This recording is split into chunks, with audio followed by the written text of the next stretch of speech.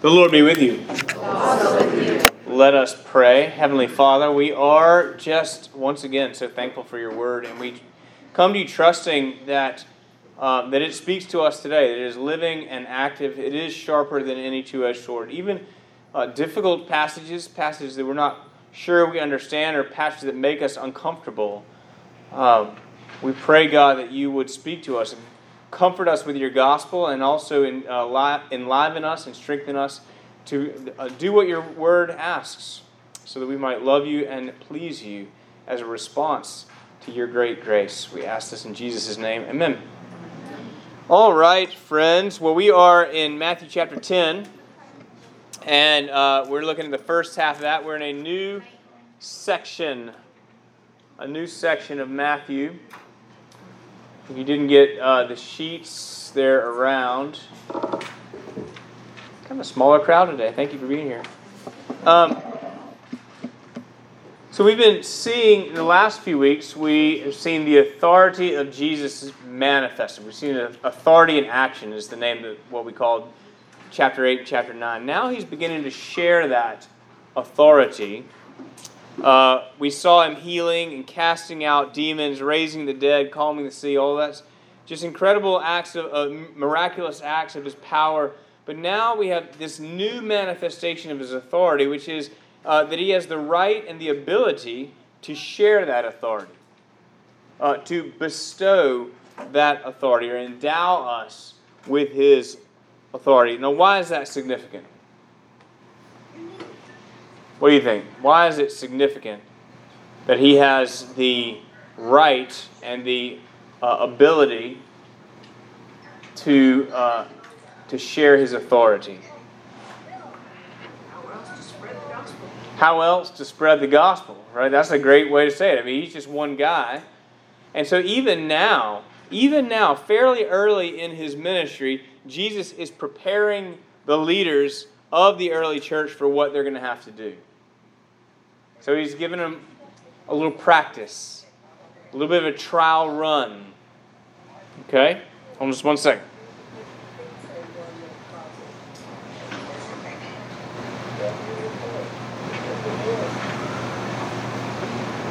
All right. Now, so what Jesus is doing is just simply good leadership in practice. He is sharing his authority. He's delegating. He's not offloading responsibilities, but he's preparing them for what they're going to have to do when he's gone. But he's doing it while he's there, so that they can get his feedback. So it's just good leadership. It's important not just for the disciples, but for us too, because we are heirs of this shared authority. We're obviously many generations in to this shared authority, but we are heirs of it. And our task this morning is to distinguish between what was specific to these 12 and what is general for everybody. What was meant just for this mission and for these 12 apostles, and what is generally given to all disciples. So that's what we want to be looking out for as we're looking at these verses. Okay, so we begin chapter 10, Jesus calling the 12 disciples. All right, so let me read that real quick, unless somebody else wants to read it. A bunch of names. Okay, thanks, Connie. And he called to him his 12 disciples and gave them authority over unclean spirits, to cast them out and to heal every disease and every affliction. The names of the 12 apostles are these: first, Simon, who is called Peter, and Andrew his brother, James, the son of Zebedee, and John his brother, Philip and Bartholomew, Thomas and Matthew the tax collector, James the son of Alphaeus and Thaddeus, Simon the Zealot, and Judas Iscariot, who betrayed him. Great. So if we were to look at this same passage over in Mark's Gospel, we have there more of an appointment. We have where all this whole large band of followers comes to Jesus, and he calls 12 from that larger group. But here in Matthew, we simply have a naming of the 12. It's not really the moment of appointment. He's calling the ones that are already his 12, it seems. It's not, he called to him his 12 disciples. It wasn't, it was like he just was gathering them. He wasn't appointing them to be his disciples. We have met 5 of them so far. We have already met Peter and Andrew, his brother. Remember on the shore of the Sea of Galilee, come and I'll make you fishers of men. And then James and John, the sons of Zebedee, who were their partners, their fishing partners. And then we also met Matthew, the tax collector. We met him. So we met James and John, Peter and Andrew. We met them before the Sermon on the Mount. And we met Matthew just in the last chapter, the tax collector, called out of his tax booth. Now, with the exception of Judas Iscariot, the rest of the disciples are practically insignificant.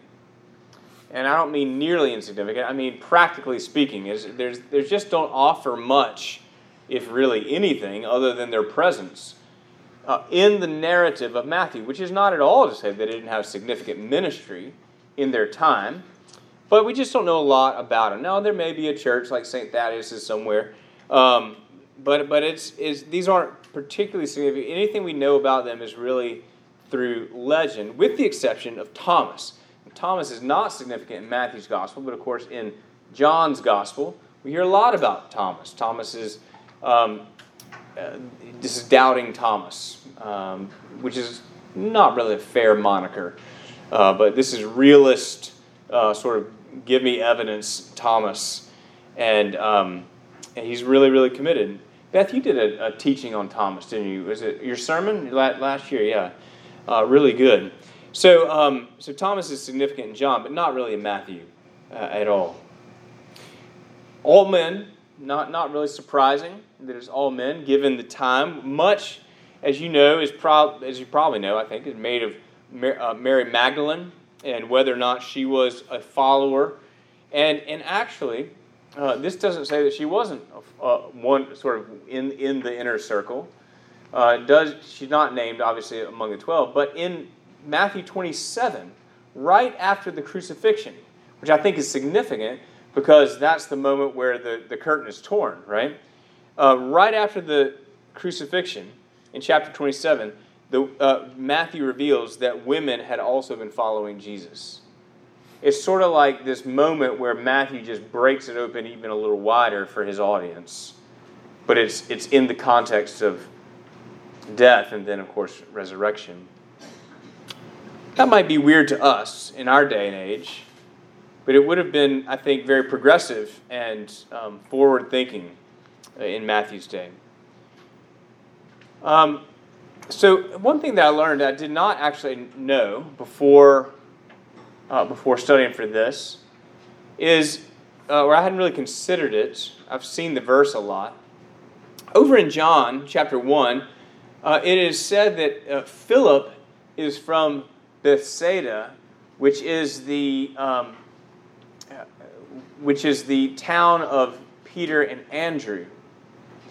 Now, I don't have a board to draw up here, but if you picture the Sea of Galilee, so you picture Israel and the Sea of Galilee, Capernaum is on the west side. I guess I do have that over there, but Capernaum is in the Jewish side. But Bethsaida is just on the eastern side of the Jordan River. They're like 2 or 3 miles from each other. Both very close to the mouth of the Jordan River as it comes empties into the Sea of Galilee. But Bethsaida was mixed. It was in the Gentile territory, although there would have been a lot of Jews there. It's essentially the New Testament version of the wrong side of the tracks. And it's significant that Peter, the leader of the disciples, is from the wrong side of the tracks. He's not just a poor fisherman, uneducated. He was obviously very smart, but he was uneducated, and his brother, and so we see he is Jewish, but he's from he wouldn't have been in the mainstream, I guess. He didn't have the credentials. But and then you have Matthew, the tax collector. We know about him. We know about sinners and tax collectors, and how it would have been scandalous. It was scandalous that the rabbi had counted among his pupils as this tax collector without any sort of cleansing rite or anything like that. But in contrast to the tax collector, and again, I've never noticed this. I'm reading a commentary about Joel Green. Fantastic. Or maybe it's R.T. France. I can't remember. Anyway, it is, we have Simon the Zealot. Now, he would have been named Simon, distinguished Simon the Zealot to distinguish him from Simon Peter. Right? So we know that there's two Simons, not the same guy. But the fact that he's named the Zealot would have been significant because he would have been incredibly conservative. And what I mean by that is his whole mindset would be to conserve the Jewish rites, to conserve that which was passed down from the prophets and the law. And he was not a Pharisee, but he was one of much religious fervor and zeal. And he would have been completely opposed to this tax collector. And yet both find their redemption and their salvation and sort of their rest and relaxation in Christ. And I think that's really wonderful. You have people who would naturally be opposed to one another. I think that's the church, isn't it? People who would naturally be opposed to one another. I mean, in this congregation, we're broad. We got Democrats, we got Republicans, we got like really Democrats and really Republicans, you know, and it is, the gospel doesn't fall into those categories. And that Jesus is on a different plane altogether, and he's not like moderate, like he's gospel, and it's different. And so we all find our home in him. We all have our opinions about things, but we all find our home in Christ. He redeems all of us, not just some of us. And he hasn't come to affirm any of us, right? Jesus is neither. He's not on that. Like I already said, he's not on that spectrum. So I think that's really wonderful. But then we have Judas Iscariot. And because we have Peter listed first because he's the leader, we have Judas listed last because he is the betrayer.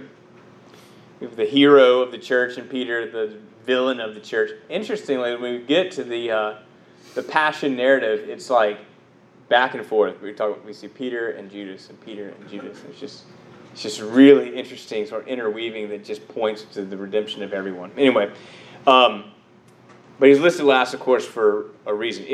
What does Iscariot mean? We don't really know. There is, so if I just asked you and said, "Had you guessed for a while?" The answer is you're all wrong. Scholars don't know exactly what it means. Iscariot. It's not exactly his last name. It probably is some sort of mispronunciation of a man of Kerioth. There's a couple of towns that archaeologists think were called Kerioth, a couple of sites that might have been called Kerioth. They're all in Gentile country, like Moab and one of the other ones, and Ammon or something like that. But so he was probably like this outsider, but brought in. Again, a beautiful picture of the redemption of the Lord, but he ends up betraying him probably because of his own religious zeal. And we'll get to that later. But I really think that it had to do with the scandal of Mary Magdalene, or whoever the woman was, brushing Jesus' hair over his feet, weeping on, brushing her own hair on Jesus' feet, weeping, drying her tears off of Jesus' feet. That would have been sort of sultry and just scandalous. And I think that's kind of what sent Judas over the edge, but I don't know for sure. Anyway, it's a really interesting group, and it's significant and important that Matthew names them because they're just regular dudes. There's not anybody here with a degree from Harvard in this crowd, and that speaks to me. And they don't all get it right, and some of it Judas at least gets it really wrong, and some of them are in there, but they don't really make history for anything in particular, and that's just really good news for all of us, I think. Any thoughts, any observations, questions about these 12? Is it possible that Judas was there not to really be a disciple, but to fulfill the story? Is it possible that Judas was there not to really be a disciple, but to fulfill the story? I mean, that is. I would say that some have made that claim, and in fact, some have tried to relieve him of culpability because he was just sort of fulfilling the scriptures. Jesus says, "Woe be unto him," but it is.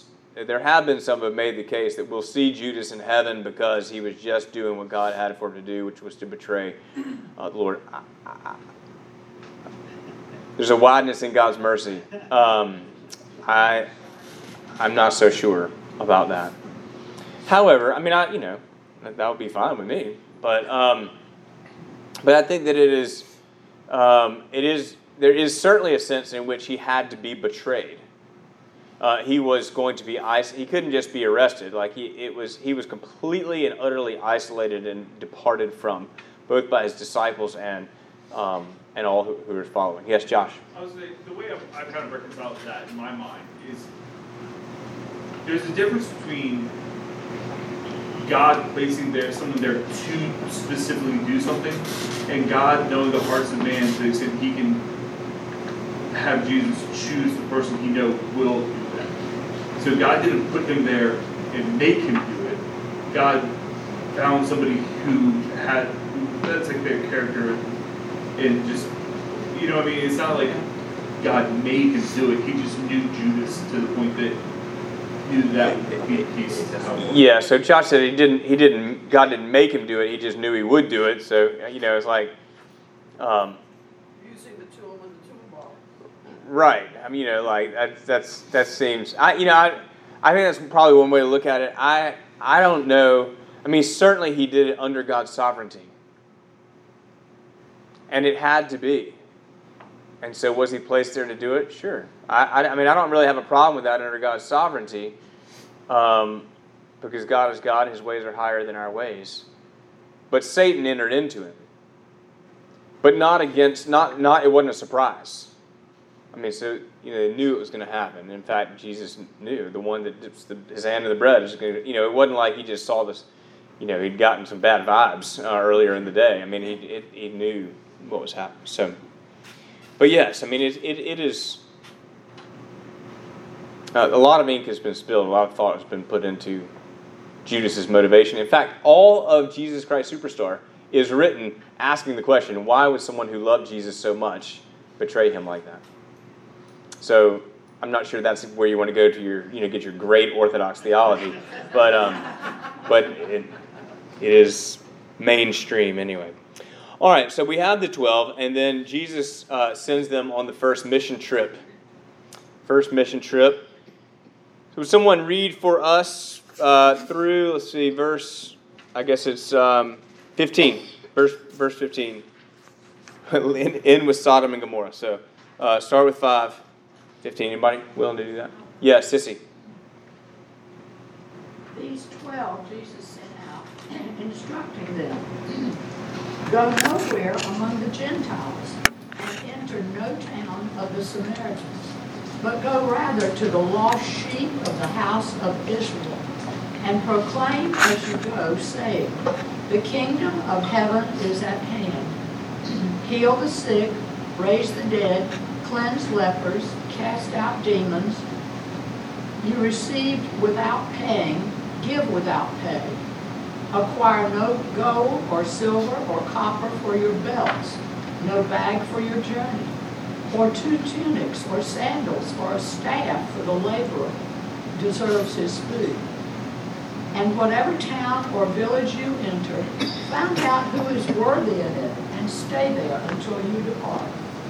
As you enter the house, greet it, and if the house is worthy, let your peace come upon it. But if it is not worthy, let your peace return to you. And if anyone will not receive you or listen to your words, Shake off the dust from your feet when you leave that house or town. Truly, I say to you, it will be more bearable on the day of judgment for the land of Sodom and Gomorrah than for that town.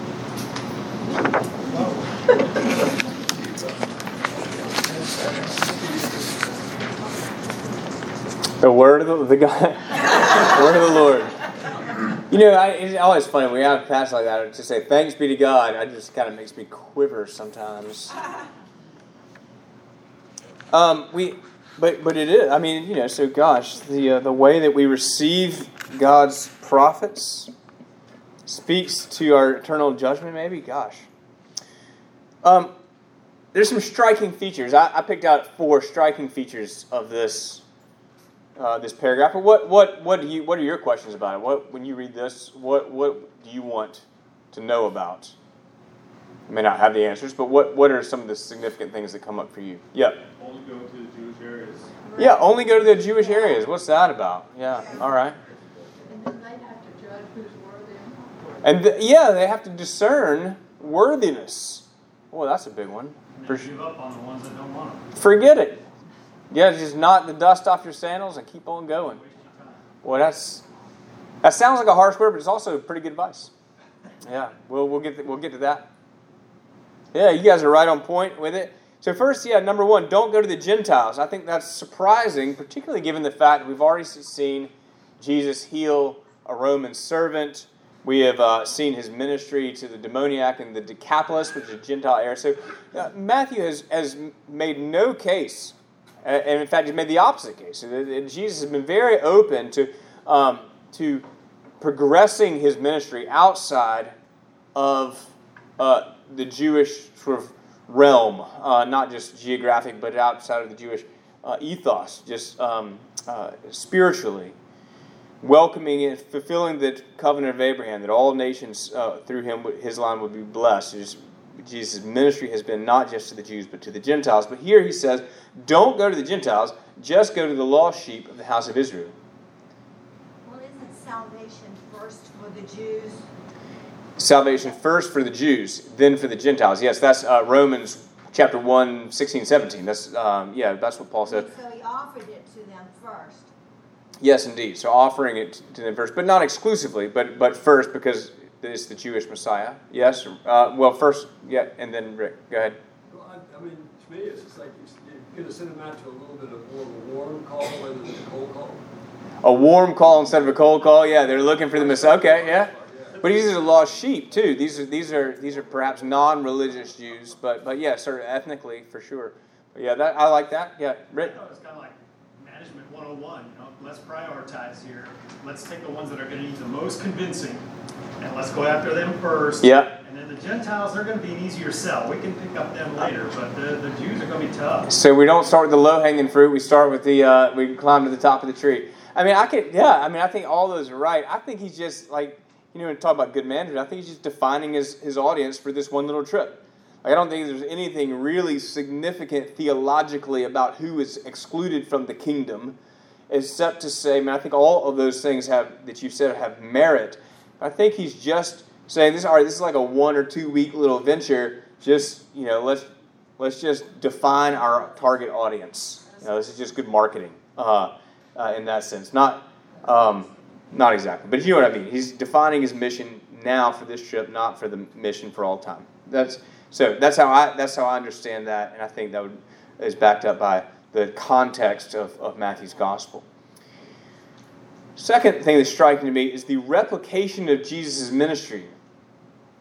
He says to them, as you go, well, actually, first he says, proclaim the kingdom of heaven is at hand. John the Baptist, his ministry began, the kingdom of heaven is at hand. Jesus then came behind John the Baptist, the kingdom of heaven is at hand. Remember, that's the whole crux and the thrust of the Sermon on the Mount. Repent, for the kingdom of heaven is at hand. And now he's telling the disciples, they're just carrying on the message. Why is the kingdom of heaven at hand? Because the king is at hand, right? Now, there's Jesus. But then he says, proclaim the message, the kingdom of heaven is at hand, but then heal the sick, raise the dead, cleanse the lepers, cast out the demons. We have seen each of these things done by Jesus himself.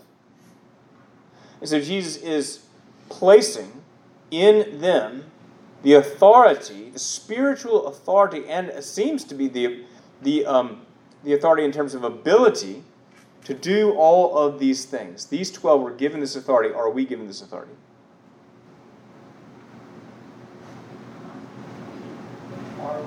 Are we given this authority? Yes, you say. Tell me why. Because we're also followers of Jesus. Okay. Because we're followers of Jesus. We pray for each other. We lay hands on each other.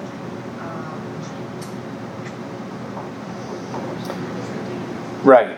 Raising the dead, I'm not sure about. I mean, I know anybody. I don't know if anybody's ever been on a mission trip to Africa. I have not, but I've heard stories like this one guy who really felt like he was wandering for the Lord. He had an off week because he only raised like 2 people from the dead. I mean, there's this like veil that's all. I mean, it's just kind of a common occurrence. It's at least what I hear. All right. So we have a yes. So sometimes I pondered this a lot. You know, why did they have such incredible power? I think they had direct power to do it. I mean, literally go up and go boom. Where our prayers sometimes get the same things done. So maybe we just don't. I mean, I think there are some people out there that probably can do that. I have not seen myself do that yet. Yes. But I think through prayer, that's our avenue. So I think that. So let me. I like you said through prayer we have the same authority or the same ability. Let me ask this: would you say it like this? That we have through prayer we have access to the same authority. Like we have, and I think that's how I see it anyway. Like I have seen all these things done. I mean, not a lot of leprosy ministry, and I've heard about the dead being raised, but never seen it. I've certainly seen the sick healed. I've heard about and even once experienced the casting out of a demon. It was kooky. And yet, these are not things that I see regularly as much as we act. And I think there's actually been great spiritual damage done by people who sort of name it and claim it. Like I can remember one time, and this wasn't particularly damaging, but I have a bad ankle, and I early on in that injury, years and years ago, I went and somebody prayed. It was this more like it was this sort of evangelical, sort of charismatic conference that I happened to be at, and in the Episcopal Church actually, and so these people were laying hands on it, and they began speaking in tongues. Saying, "It's getting better. It's getting better." No, it wasn't. Like it just. I limped back. It wasn't. It was. I have seen. People who just had just some real damage when somebody tries to cast out a demon that maybe not in there. Like it's just we have to be super careful. But I do know people who have those gifts, and so I would say that tread lightly, tread very, very, very lightly. But I do think these disciples had that. They had the touch of Christ, and they were there to manifest faith in those from the lost sheep visitors, bringing those who were non-religious back into the fold of those who had of faithfulness. Then, yes, Richard. Jesus performed miracles, I think, in large part to establish his bona fides as the Son of God. Yes. It seems like he's given the apostles this authority also so that their bona fides can be perfected because they're out there preaching Jesus Christ. Yes, and they wrote the New Testament, yeah. Mm-hmm. Yeah, so it does lend them credibility and authority. And I think anyone that, that you see, that you encounter, that can lay hands on someone and regularly see healing, that you're going to feel like they have some authority as well. Yes, Kay? I feel like people that do that kind of healing have the ability to channel God's Spirit. They're not doing it, they're only A vessel of Yes, thank you. That's well articulated. That they're not doing it. They're God has just chosen to use them as His own vessel. Yeah, they're channeling His Spirit. Can anybody do that? I don't know. Can God do it through anybody? Absolutely. You know, it's His will and His choice. So, then he says, don't take anything with you. This would be the scary. To me, this would almost be scarier than go cast out demons, right? I mean, like no snacks in your bag, no deodorant. Don't take anything like that. That to me is. No golf clubs. Not a change of clothes, and yes, I mean it would be very scary, I think. But what I think he is teaching them is to seek first the kingdom of heaven, and all these other things shall be added unto you. Now that's the Sermon on the Mount, right? And so let me ask you this: are we to live our lives like that? Some people do. Some people do live in such simplicity. I think for the most of us, and I certainly include myself in this, we got a lot more than we need. Absolutely. Yes. I mean, when's the last time you really took inventory of your closet? Or your garage? And I'm only looking at myself. I promise. We have things that are just sitting there for years that we don't use. Can other people use it? I don't know, but do we need it? No, absolutely not. Do we get rid of it and feel naked? And yeah, there's a weird sort of security that comes with having stuff that we don't need. I think that it was much more common and usual in that day that if you didn't have a place to sleep that night, you just found a tree to sleep under. It wasn't that big of a deal. It was also much more common in that day if you saw someone who needed a place to sleep, you just brought them into the house and gave them something to eat and then sent them on their way. We don't really do that anymore. There's too many stories and we're too afraid, and maybe we should do a little more of that. But I think hospitality is a good thing, but I don't think that's the call of it. I mean, but I do think we're called to simplicity, and I think we're called to put ourselves in a position that where we need the Lord to provide for us. So don't take anything with you. Then he says, I think Sissy said that they have to use discernment. They are getting to judge and determine who is worthy and who is not. What is the determining factor of who's worthy? Pardon me? It's a scary thing, yeah. But they proclaim it to everybody. And then what's the determining factor? What's worthy is if you accept it. If they accept it or not. Yeah. And sometimes, what Jesus said, don't bang your head against a wall. If you proclaim it and they don't want it, keep going. If they're ugly to you, there's this real sense in which they're being ugly to Him. It's not personal. And I think that's really important. As you enter the house, greet it. If the house is worthy, let your peace come upon it. It's not magic. It's not like you have this sort of aura, this chakras or whatever that's coming across the house. It's just you're just saying, "Peace be with you." It's the peace of the Lord. If they won't listen to your words, shake off the dust from your feet when you leave that house or town. It's just many times I've had to say to someone or do myself, it's just not happening with this person or this effort or whatever. You just shake the dust off and keep going. I think Jesus is saying don't live with regret in that sense. If the door is open for the gospel, fantastic. If it's not, find where it is. I don't think that's. I think that it is important. What he's saying though is leave the judgment to Him. It'll be worse for Sodom and Gomorrah on that day. For that house than on Sodom and Gomorrah. Well, that's for God to determine, not for us. So all we do is we don't leave anything behind, not even the dust of our sandals. We just move on. Well, how do you know when enough is enough? How do you know when enough is enough?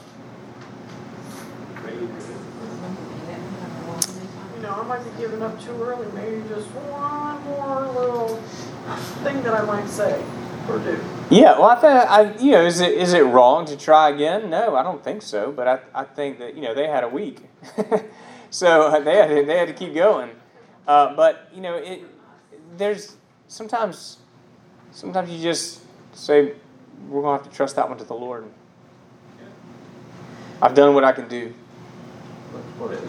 I think also in the context of you're saying that there's a week. If you have someone who's close to you and you have a maybe not lifetime with them, but you have extended amounts of time with them, maybe you have a conversation, and in that conversation it becomes abundantly clear that today's not the day to have this talk. But that doesn't mean a week from now it's not. It's not saying, kind of in the context of the shorter time frame, Yeah. You don't bang your head against the wall and turn into a fight because you keep pushing on this one conversation when now their heart is closed right now. But as they continue to see you and how your relationship with God is and stuff like that, maybe their heart opens and you find the time that it hits and it takes. I mean, it's gonna be sometime. Maybe it's your next door neighbor, and you still got to live next to them. So you're just nice, and you're just loving on them, and then their kid has cancer, and then they're looking for an answer. Or whatever it is. So maybe it's years, but something you just continue to pray and ask the Lord to open that door. That's a great question. Great question. Yeah, Emily.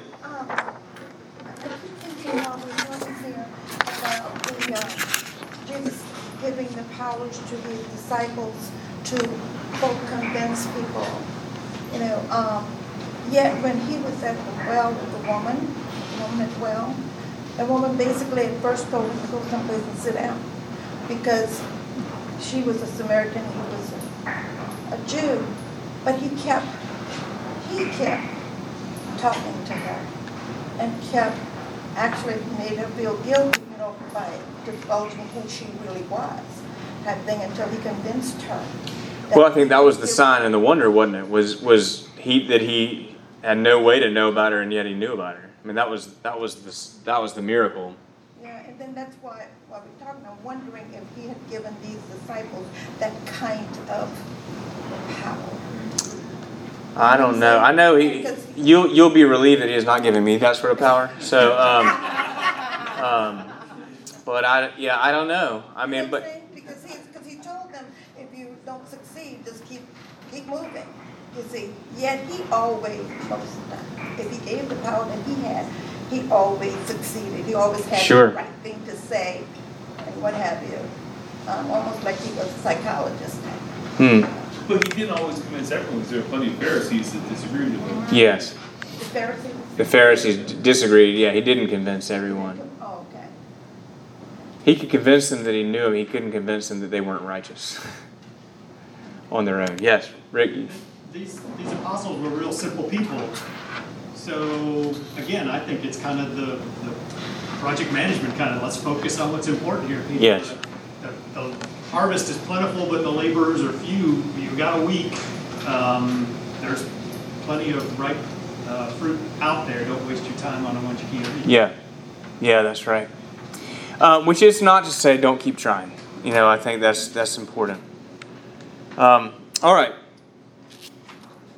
So then the last part I think is fearsome, and I'm just going to read it myself. Behold, I'm sending you out as sheep in the midst of wolves. So be wise as serpents and innocent as doves. Beware of men, for they will deliver you over to courts and flog you in their synagogues, and you will be dragged before governors and kings for my sake, and bear witness before them and the Gentiles. So, good luck. When they deliver you over, do not be anxious how you are to speak or what you are to say. For what you are to say will be given to you in that hour. For it is not you who speak, but the Spirit of your Father speaking through you. Brother will deliver brother over to death, and the father his child, and children will rise against parents and have them put to death, and you will be hated by all for my name's sake. But the one who endures to the end will be saved. And when they persecute you in one town, flee to the next. For truly I say to you, you will not have gone through all the towns of Israel before the Son of Man comes. Well, that's all the time we have, y'all. So, now Jesus seems to be speaking beyond just this trip into sort of the wider mission of the church itself. Doesn't seem that Jesus really expected then that in this little short trip that they would that he expected them to be handed over at this time to governors and flogged for what they were saying in the synagogues. Probably not at this time. But it does apply to all of us who live to share our faith, right? The message of Jesus is wonderful, and it's offensive. Any of you ever have a time in your life where the gospel was really, really offensive to you? Where you ran from it, where you didn't like it? Maybe not. But there's a lot of folks in the church. In fact, I would say that those who are just sort of, it's fine, apathetic to it, they're a lot further away than the ones that are really ornery about it. But think about how, and I've said this before, I think, but you're in some little, chat room with your, civic club, and you just, it's a fairly, secular group of folks, and, somebody puts up something out, some quote by Confucius, and somebody puts up some quote by Beyonce, and somebody puts up some quote by Buddha or Muhammad, and those are all really nice. And then somebody puts up a Bible verse about Jesus, and everybody flips out and talks about how closed-minded you are. It's because Jesus is actually himself offensive. This is princes and principalities. This is what we're coming up against, and I don't mean to make out that this is unusual or extraordinary, supernatural. It's just kind of the way things are. It's just that we live it. It is a war between the spirits, but it's not. We're not against people. People love hearing about love. They hate hearing about the fact that they're sinners who need a Savior. That's offensive. Yeah, because I think they make other people feel guilty. I mean, I've had friends that, they know that I go to church and all of that stuff. And they go, oh, well, you just think you're better than we are because you go to church. And I said, no, I don't. That's not why I go, but they... That's all their own baggage and guilt, isn't it? Yeah. Mm-hmm. Because they know, they feel that they should be doing something that they're not doing. Right, and so their coping mechanism they try to make you feel bad for it rather than themselves do something with it. Yeah, and a lot of I think too of what Jesus says to do is really against our human nature, self-preservation instinct. I mean, I talk about in the sermon today. We're selfish. We're just selfish. Jesus is a reconciler and a savior, but he's also a disruptor. He did not come to bring peace, but also a sword. There will be no more adherence to the status quo with Jesus. And unfortunately, I don't think Jesus takes any delight in this, but families, it's enough. It goes to the point of tearing families apart. And some of you have families. We don't talk about this stuff in Thanksgiving, right?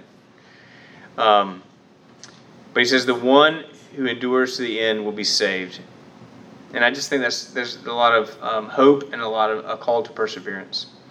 That is all the time we've got today. We got to go to church. There's more to be said, I'm sure, and we will pick it up next week. God bless you. Fill out your surveys if you haven't already.